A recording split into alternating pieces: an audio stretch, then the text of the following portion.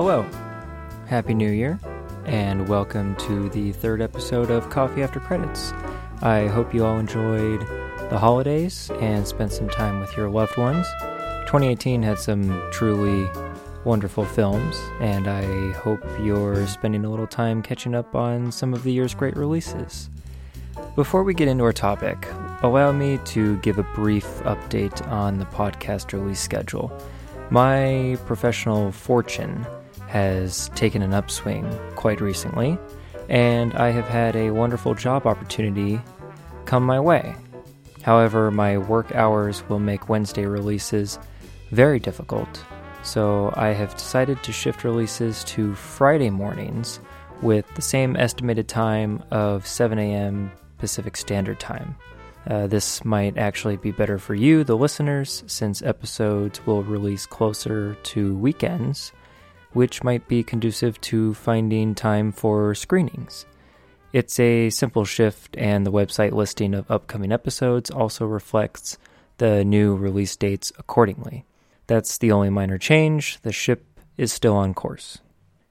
Now, without further ado, let's dive right into this, because this is a film near and dear to my heart, as it is for many other film lovers. Directed and produced by Stanley Kubrick, screenplay by Stanley Kubrick, Terry Southern, and Peter George, based on the novel Red Alert by Peter George, starring Peter Sellers as Group Captain Lionel Mandrake, President Merkin Muffley, and Dr. Strangelove. George C. Scott as General Buck Turgidson, Sterling Hayden as Brigadier General Jack D. Ripper, Slim Pickens as Major T.J. King Khan, Keenan Wynn as Colonel Bat Guano, Peter Bull as Soviet Ambassador Alexei Desedesky, and James Earl Jones in his film debut as Lieutenant Lothar Zog. It's the 1964 political satire black comedy Dr. Strangelove, or How I Learned to Stop Worrying and Love the Bomb. This is Coffee After Credits. Mr. President,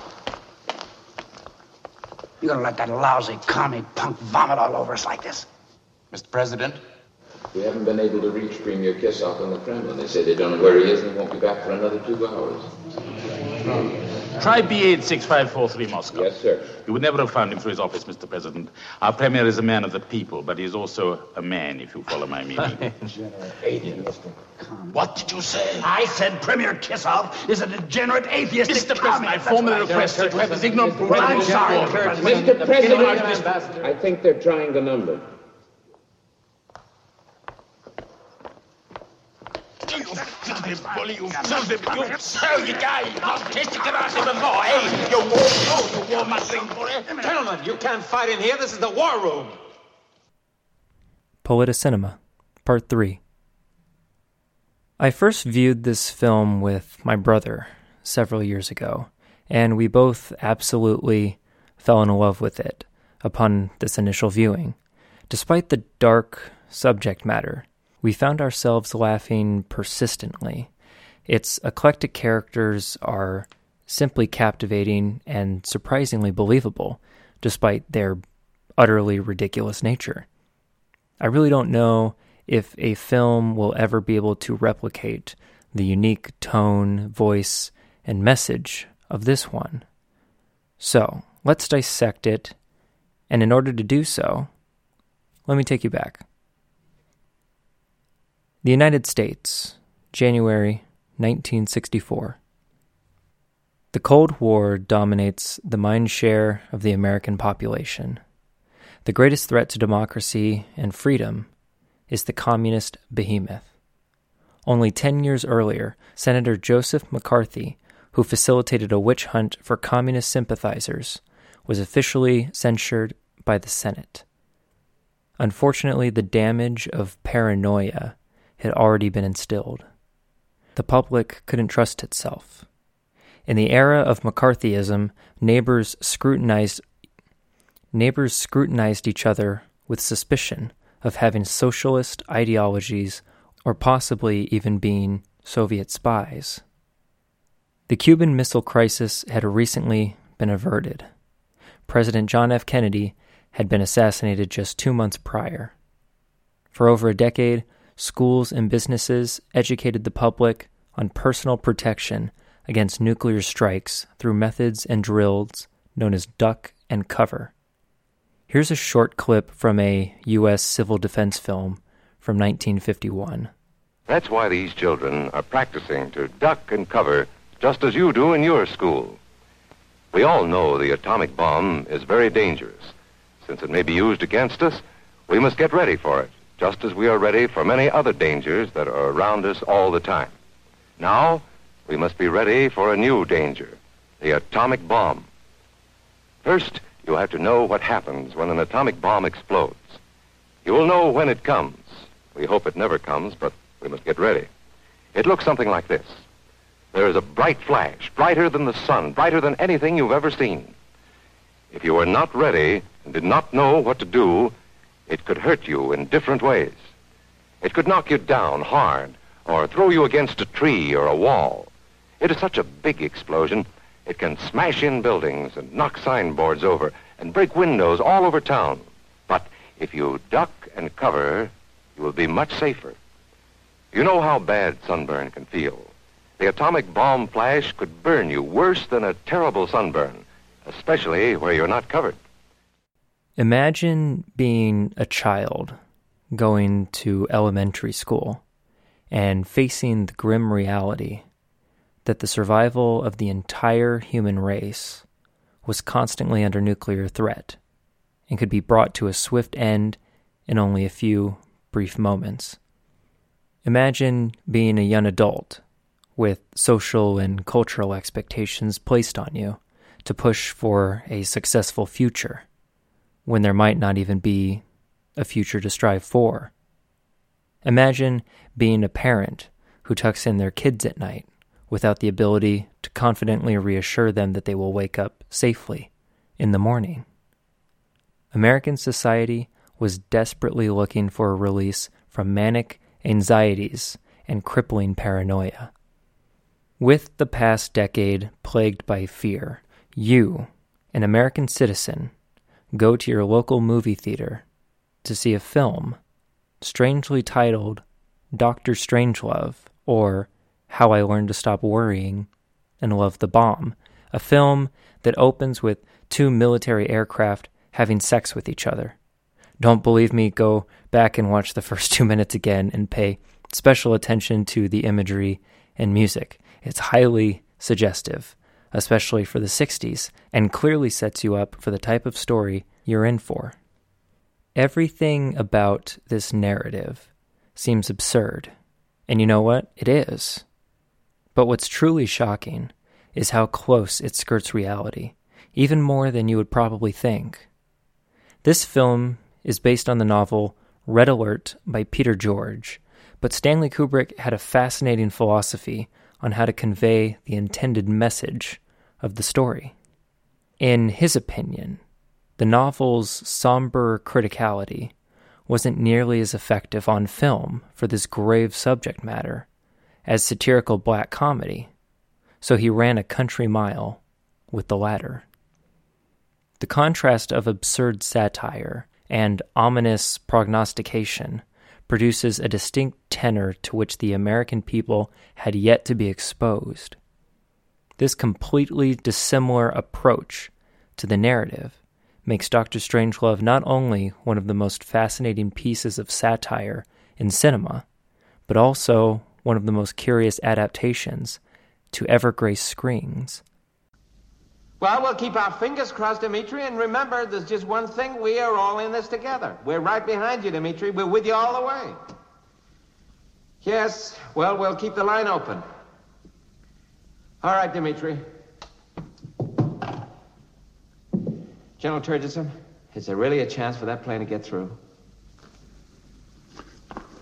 Mr. President, if I may speak freely, the Rusky talks big, but frankly, we think he's short of know-how. I mean, you just can't expect a bunch of ignorant peons to understand a machine like some of our boys. And that's not meant as an insult, Mr. Ambassador. I mean, you take your average Rusky, we all know how much guts he's got. Hell, look at all of them Nazis killed off, and they still wouldn't quit. Can't you stick to the point, General? Well, sir, If the pilot's good, see? I mean, if he's really sharp, he can barrel that baby in so low. I mean, you ought to see it sometime. It's a sight. A big plane like a 52. Vroom! It's jet exhaust frying chickens in the barnyard. Yeah, but has he got a chance? Has he got a chance? Hell,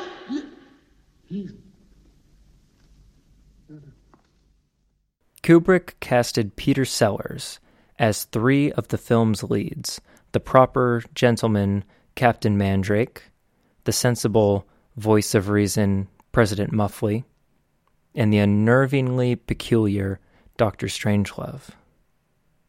Sellers was more than enthusiastic for the challenge, but his casting cost over half of the film's entire budget. The character of Turgidson required an actor whose theatrical presence could match that of Sellers' incredibly dynamic talent, and so Kubrick casted the gruffly assertive George C. Scott fittingly.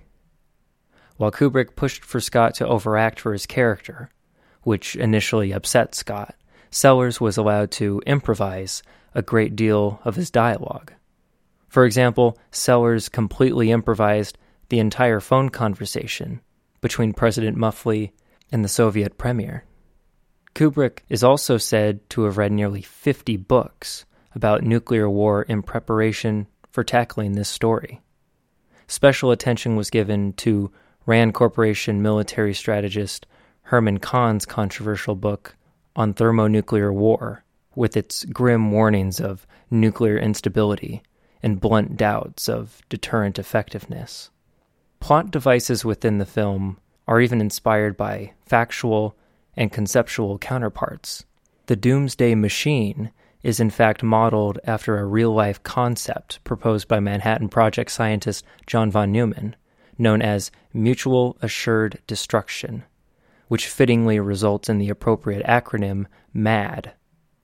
To reiterate the definition loosely provided by the character of Dr. Strangelove, Mutual Assured Destruction is the principle that the comprehensive launch of nuclear arsenals by 2 opposing factions would consequently result in the catastrophic annihilation of both powers. To circumvent this outcome, one might consider the possibility of a preemptive nuclear strike, which is intended to cripple most of an opposing force's nuclear arsenal before they have the chance to retaliate, so that casualties on the home front are reduced substantially. However, in the age of computers, the Doomsday Machine almost entirely negates the effectiveness of a preemptive strike. This device, which was actually proposed by real scientists, including Leo Szilard, is a massive cobalt stockpile designed to explode if the country in which it was constructed is attacked by a nuclear strike. This explosion would produce a cobalt radioactive shroud that would devastate the world. With these sweeping fallout effects in mind, neither side would have any reason to attack the opposing side. Mr. President, the technology required is easily within the means of even the smallest nuclear power. It requires only the will to do so. But how is it possible for this thing to be triggered automatically and at the same time impossible to untrigger? Mr. President, it is not only possible, it is essential.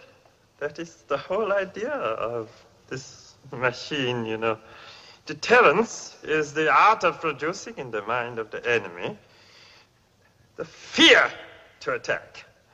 And so, because of the automated and irrevocable decision-making process which rules out human meddling, the Doomsday Machine is terrifying, it's simple to understand, and completely credible and convincing. Gee, I wish we had one of them Doomsday Machines, Stainsy. Interestingly enough, the Doomsday Machine within the film is activated by what is known in reality as a dead hand mechanism. During the Cold War, both the United States and the Soviet Union maintained systems that were designed to automatically communicate launch orders for nuclear payloads in case of a nuclear strike by the enemy force, and used sensors to detect seismic, light, and radioactivity caused by these strikes. The American device was known as the Emergency Rocket Communication System, or ERCS, while the Russian device is known as Dead Hand, or Perimeter. The ERCS was officially decommissioned in 1991, yet Dead Hand is said to still be in operation to this day.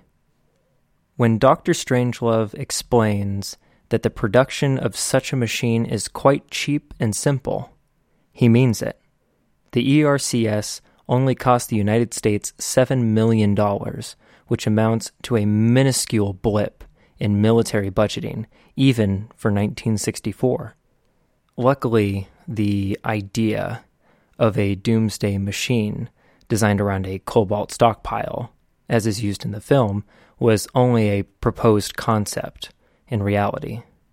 In the film, the doomsday machine turns out to fail as a deterrent as a result of a rogue general. This man is obviously a psychotic. Well, I'd like to hold off judgment on a thing like that, sir, until all the facts are in. And incompetent policymakers. The whole point of the doomsday machine is lost. If you keep it a secret, why didn't you tell the world, eh? It was to be announced at the party congress on Monday. As you know, the Premier loves surprises. Instead, it seems more like a device designed around the childish premise of, if we can't win, nobody can win. Even after saying all of this out loud and mulling over the content of this episode, I must say it all still sounds so absurd. Actual systems were designed that placed the survival of the human race on a tightrope, one of which is still technically in place, although the potential nuclear catastrophe that threatens us today is much different than it was throughout the Cold War.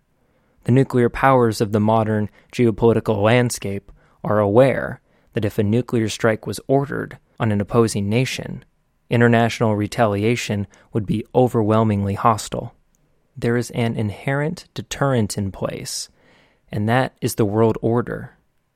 We face the threat of radical terrorists gaining nuclear capabilities. As advanced technology becomes rapidly more accessible, that threat increases as each day passes and is far removed from humorous. But that threat is an isolated strike. Think about what life was like in the atomic age, in the Cold War.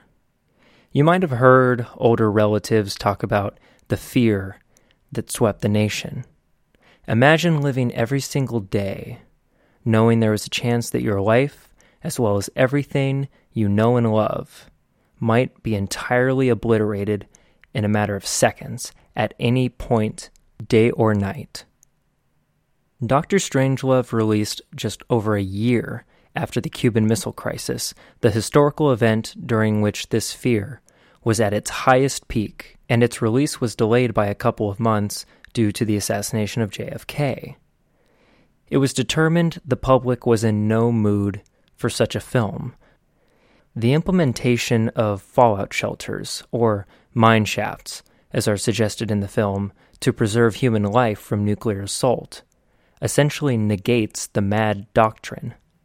What's the point of having mutual assured destruction as a deterrent if people are intended to survive the initial destruction? Those survivors then have the opportunity to retaliate. It doesn't make any sense. Where are these ideas coming from? Well, from the very top, of course. An unofficial study, which we undertook of this eventuality, indicated that we would destroy 90% of their nuclear capabilities. We would therefore prevail and suffer only modest and acceptable civilian casualties from the remaining force, which would be badly damaged and uncoordinated. General, it is the avowed policy of our country never to strike first with nuclear weapons. Well, Mr. President, I would say that General Ripper has already invalidated that policy. That was not an act of national policy, and there are still alternatives left open to us. Mr. President, we are rapidly approaching a moment of truth, both for ourselves as human beings and for the life of our nation. Now, truth is not always a pleasant thing. But it is necessary now to make a choice, to choose between two admittedly regrettable, but nevertheless distinguishable post-war environments. One where you got 20 million people killed, and the other where you got 150 million people killed. You're talking about mass murder, General, not war. Mr. President, I'm not saying we wouldn't get our hair mussed, but I do say no more than 10 to 20 million killed, tops, depending on the breaks. As we shift the conversation to the war room, we can take some time to talk about the language of film. We'll start with a simple question. Is the war room an accurate depiction of what the American war room would really look like? Does it really feature a dramatically lit cyclical table? The answer is no, but whether it genuinely exists is irrelevant, because it makes sense to this particular story. Absolutely nothing of any significance is actually accomplished in the war room at any point in the narrative. The table itself mirrors the nature of the sitting members in the war room, who constantly wind up back at a starting point with no plan of action whatsoever. When the members deliberate, their own convoluted policies get in the way of administrative action. General Turgidsen's briefing of President Muffley is basically a 15-minute cyclical conversation. Muffley says, "Why is this so?" Turgidsen says, "This is why, sir." "Why haven't you done anything about it?" "Oh, well, this convoluted reason is why, sir." "Oh, we should take action immediately." "I'm sorry, sir, I'm afraid that's not possible." "Well, why is that not possible?" "Well, because our protocol mandates it in case of da-da-da-da-da-da-da-da." And let's talk about General Turgidsen. George C. Scott's performance is so boisterously husky and commanding that he often feels like the star of the film. A small detail that speaks volumes about this paranoid general is that he reads statistics and intel from a binder labeled World Targets and Megadeaths. To help put this in perspective, a megadeath is a real unit of measurement coined by nuclear prognosticators that amounts to 1 million human deaths, generally used in the context of forecasting a nuclear catastrophe. It's amusingly unsettling that the official intelligence calculating the utter devastation of human life is reduced to a fairly thin binder. After a heated exchange with Muffley, Turgidsen takes a phone call from his secretary/mistress, and if you watch his physical expressions when he hangs up the phone, you'll notice he quickly snaps to a cowed state, hoping Muffley's attention was elsewhere, like a schoolboy passing a vulgar note in a classroom. These are boys in a room playing with the fate of humanity, like it's some sort of twisted game. The only sensible one in the room is the precautious President Muffley, and even he starts to buckle under pressure. He stammers, sweats, and chokes up. But who could really blame him when hundreds of megadeaths are at stake? Only about 5 of the sitting members in the war room actually speak. Comically, the rest serve no real functional purpose to the narrative and contribute nothing to averting nuclear catastrophe. They stoically glance around the room at whoever's speaking while nursing cigarettes and cigars. And that's the point. The behavior of the war room members almost makes you think they deserve to have the bomb strike. And that's exactly what ends up happening. After fixing the bomb doors, Major Kong rides the warhead in reverse. And I don't think this was simply for an interesting shot. While he takes the ride of his life, it also captures the backwards ride on which this film takes the viewer. For me, very few scenes in cinema are as cathartic as Slim Pickens waving a cowboy hat and shouting exuberantly while straddling a nuclear warhead that plummets to sweeping human obliteration. But let's single out the individual who thrust the balance of life on Earth into chaos. I can no longer sit back and allow communist infiltration, communist indoctrination, communist subversion, and the international communist conspiracy to sap and impurify all of our precious bodily fluids. General Jack D. Ripper uses war as a conduit for his male sexual frustration. His epiphany of the supposed Russian conspiracy to pollute the entire American national water supply happened to occur when he felt tired after sex. I mean, he couldn't possibly be losing his libido. A grizzled, decorated, authoritative man of stature, such as himself. That couldn't possibly be the case. Yet we know, of course, it's exactly the case. With most of these characters, it generally comes down to ego and the perpetuation of male competitiveness. Just look at how the war room meanders about its bureaucratic disarray.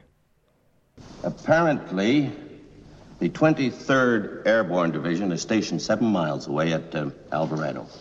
General Faceman, I want them to enter the base, locate General Ripper, and put him in immediate telephone contact with me. Yes, sir.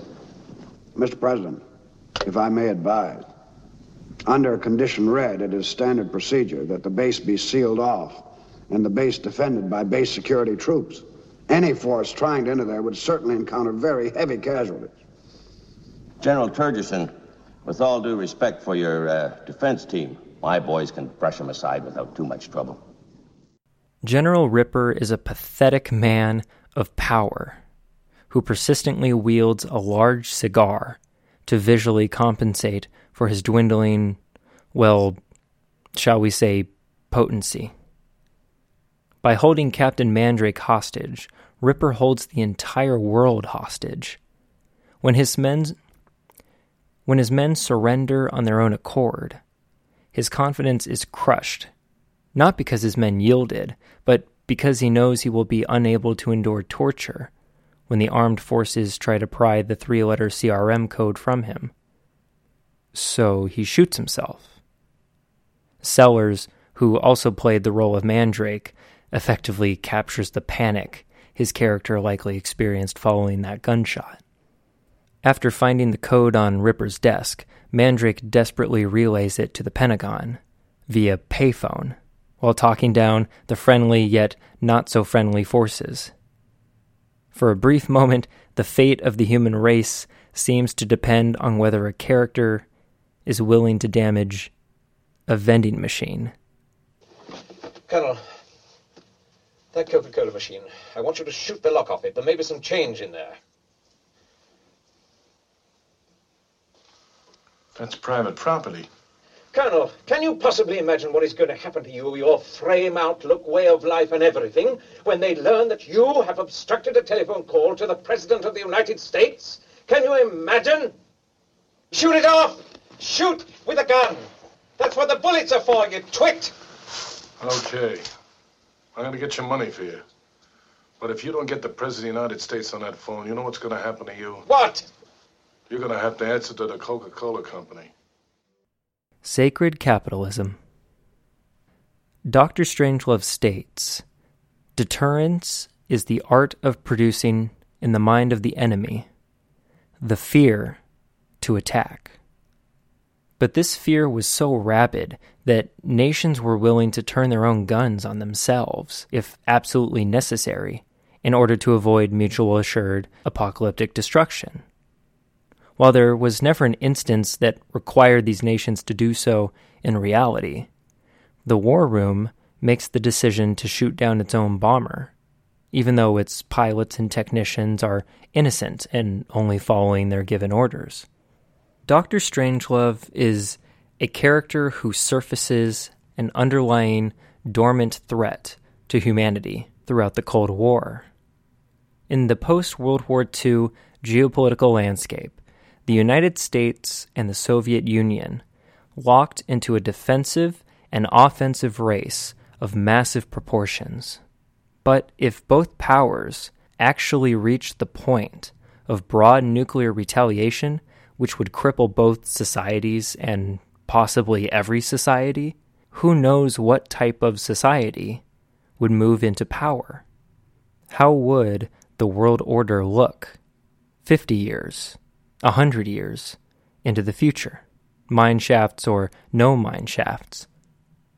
Strangelove is clearly the embodiment of the ideological remnants of Nazi Germany. Countless Austrian-Hungarian German scientists were recruited after the Second World War to assist in weapons development. Ironic how, after winning what we deem as the last just war, the world's two superpowers take the scientific power of the fallen evil regime and weaponize it to advance their own respective superiority. Strangelove suffers from what is known as alien hand syndrome, which is when limbs seem to act autonomously. His hand mannerisms emulate the fascist Nazi order, from its regular rigidity to its outbursts of the Sieg Heil salute. Strangelove's fascination with extermination and obsession with hitting the full restart button on humanity makes the viewer question his motives. With his Nazi roots, you wonder whether he himself would take advantage of the fragile state of humanity in the mineshaft societies. He does say, with an unsettling ravenousness about his face, that these survivors would be imparted with, quote, the required principles of leadership and tradition. But to what and whose principles of leadership and traditions is he referring exactly? I think we all suspect they're stamped with a swastika. The vulnerability of humankind, quite literally rising from the ashes, inherently creates an environment in which a new power struggle for control over the emerging society is a possibility and maybe even likely. I don't know about you, but I certainly would not trust Strangelove in that bunker. You mean people could actually stay down there for 100 years? It would not be difficult, mein Führer. Nuclear reactors could... I'm sorry, Mr. President. Nuclear reactors could provide power almost indefinitely.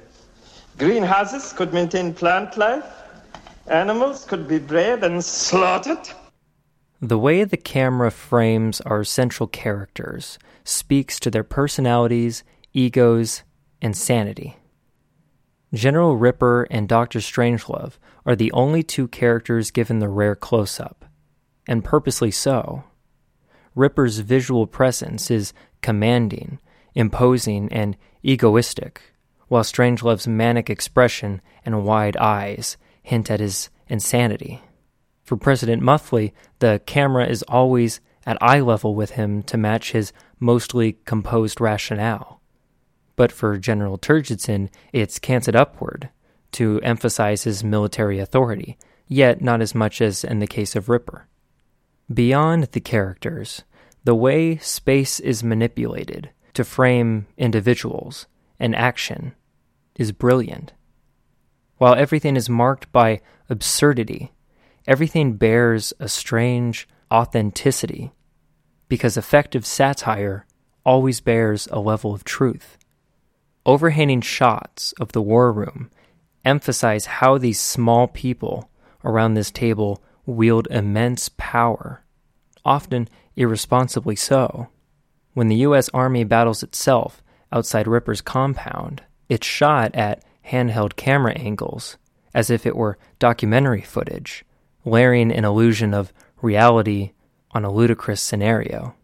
The film is about the battle between rationality and madness, and an interesting aspect of the narrative's resolution is that it doesn't exactly present any messages on how people, how society can strive to be better.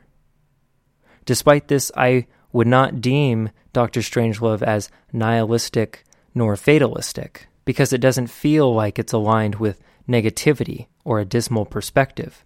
It feels cathartic, almost celebratory. The film provided a new perspective, a fresh lens through which the world could be viewed. Throw your hands up and say, if it happens, it happens. What are you going to do? Dr. Strangelove encouraged people to cast off the constrictive fears of their brittle survival and embrace the absurdity of the Cold War, the absurdity of paranoid society, the absurdity of total nuclear annihilation. Why? Well, to be perfectly honest, because the people were virtually powerless to do anything but that. The biting comedy of Dr. Strangelove was so resonant to national affairs, it even directly influenced real-world politics. Federal agencies were instigated to examine the film, as well as its seriously minded source material and counterpart, Peter George's novel Red Alert. Consequently, in the mid-1960s, American nuclear protocol was amended so that the launch of a nuclear weapon required multiple pieces of code distributed across several individuals. This change was made to avoid a launch by a single rogue individual, as seen in the film. The government even went one step further the following decade and installed fail-safe recall switches that would disarm warheads deployed without proper authorization. And just for a fun fact, it is said that soon after Ronald Reagan's presidential inauguration in 1981, he asked his chief of staff to tour him around the war room at the Pentagon. You know, the one he had seen in Dr. Strangelove. Little did he know that no such room actually existed, and yet the production design of that legendary set in the film inspired the design of real-world international roundtables and strategy rooms. Funny how modern leaders embraced the setting that housed such satirical absurdity of government policy. And how absurd could these policies be? I think we ought to look at this from a military point of view. Supposing the Ruskies stashed away some big bomb, see, and we didn't. When they come out in 100 years, they could take over. I agree, Mr. President. In fact, they might even try an immediate sneak attack so they could take over our mine shaft space. Yeah, I think it'd be extremely naive of us, Mr. President, to imagine that these new developments are going to cause any change in Soviet expansionist policy. We must be increasingly on the alert to prevent them from taking over other mine shaft space in order to breed more prodigiously than we do, thus knocking us out through superior numbers when we emerge. Mr. President, we must not allow a mine shaft gap. A mine shaft gap. While life on Earth nears its end, General Turgidson, a crazed nationalist to his dying breath, obsessively presses President Muffley to adopt Strangelove's astonishingly good idea of moving several hundreds of thousands of American citizens into mineshaft bunkers to shield them from the apocalyptic weapons. And he goes even further with his paranoia by suggesting the American survivors maintain a mineshaft race with the Soviets, even in a post-nuclear Cold War environment. It's perpetuating madness. As it turns out, Turgidson's paranoid suspicion of the Russian ambassador eventually turns out to be humorously justified, whose underlying motive really is to spy on the war room's strategies. Dr. Strangelove rises from his wheelchair and staggers forward, roused by the idea of mass extermination of the two global superpowers and the world population. This mad, strategic scientist bears evil tendencies, but it's hard to distinguish whether his physical regaining of strength is a sign of a fascist regime regaining its basic footing, or a sign of the only genuine hopefulness we see in the entirety of the film. Invigorated, he exclaims, Monsieur has been walked! And with that, humanity is decimated in a mesmerizing chain of mushroom clouds.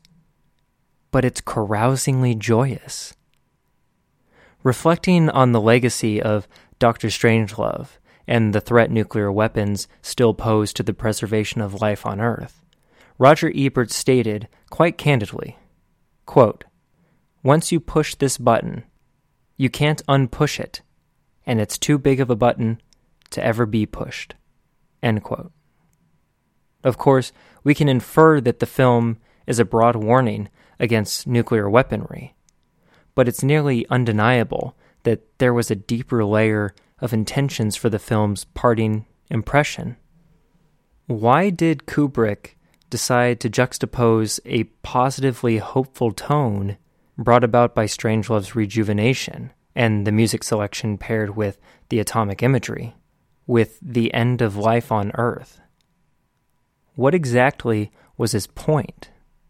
Could it be a form of dark optimism, in that while Armageddon destroys humanity, that also includes the evils and shortcomings of humanity? I tend to think otherwise, judging by the warmly heartfelt music selection. It's clear Kubrick believed that humanity's very existence walked on a thin tightrope, so it's certainly possible the film's ending was his way of saying that even if the world goes up in nuclear fire, we had a good run. It's also possible that Kubrick himself wished for the viewer to embrace the absurdity of hopefulness, that while the clouds may darken, even to the point of completely shrouding the earth, one should still strive to look for the light. There's beauty in both these possibilities, and that beauty lingers with the viewer well after the film concludes. Regardless of how the message resonates with you, there is one implication imparted to you that should be universally recognized, a meaning that serves as a warning that solely serves to benefit the well-being of humankind, significance that the film wishes you to take to heart as you progress through the great game that is life. And that is, always, always, remember to ensure the preservation, with the utmost urgency, the pure sanctity of our precious bodily fluids. We'll